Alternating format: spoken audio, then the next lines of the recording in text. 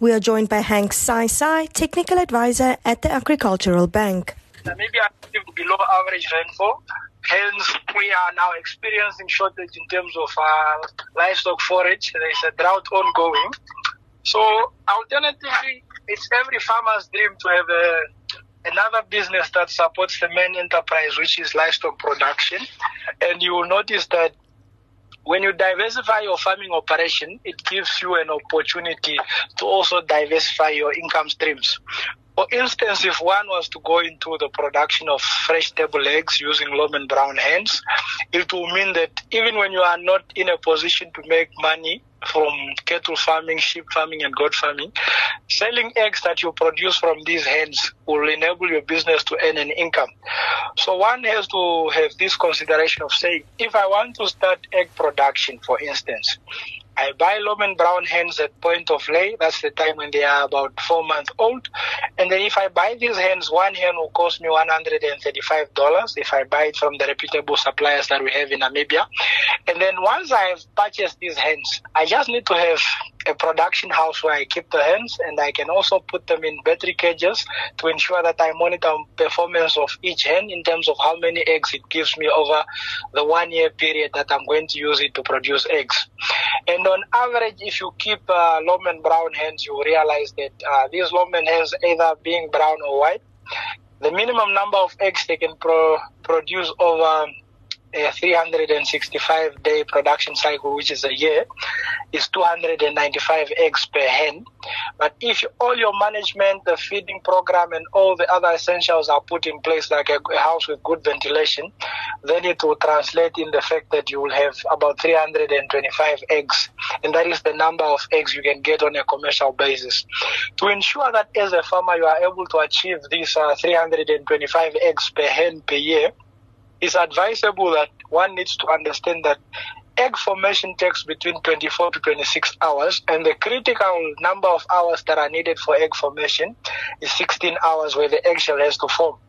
So you have to ensure that sunlight, when the sun rises until the sun sets, provides you with light of about 12 hours in the chicken house. It's your responsibility as a farmer to make sure that from 6 in the evening until 10 in the night, you have 4 hours of artificial light using light bulbs in the house. So that gives you 16 hours. In the 16 hours of light, if you are able to give your chickens about 110, 120 grams of layer mesh, you are able to produce an egg per day. So one can keep, for instance, let's say you have 100 layer hens. If these layer hens are producing 320 eggs on average each, that translates to 32,500 fresh table eggs. So if one was to sell these fresh table eggs for instance at $2.50, it will actually mean that you will have a revenue of around about, let's say, 32,500 times $2.20, it will mean you will have a revenue of 71,500.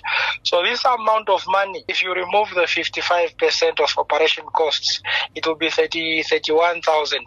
So if you take out this 31,000 from the 39,325, you will remain with about 31,000. So this 31,000 that remains as your profit from this business, you can use this money to actually buy fodder for your cattle, fodder for your livestock, and this can support your livestock business until such a time when we have sufficient rainfall and the rangeland has recovered. Then you go back to selling your main business. If we look at it from an economical point of view, remember most of the food items we have in the country, we rely heavily on inputs.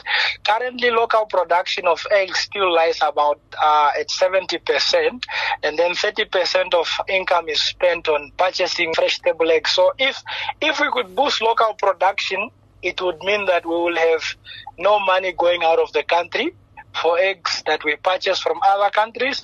And if we were to overproduce and oversupply the eggs, it gives us an opportunity to explore export markets to countries such as Angola, countries such as DRC, and other countries in SADC that would be willing to trade with us. Remember, all the commodities that are produced from our agricultural industrial sector. Most of them, they are classified as high quality products and they always attract foreign markets. So with foreign markets, there will be stimulation in the local economy and it will ensure that there will be good circulation of money amongst Namibians who are involved in these businesses. So it would be good for the economy if we had access to export markets when we have oversupply of this product.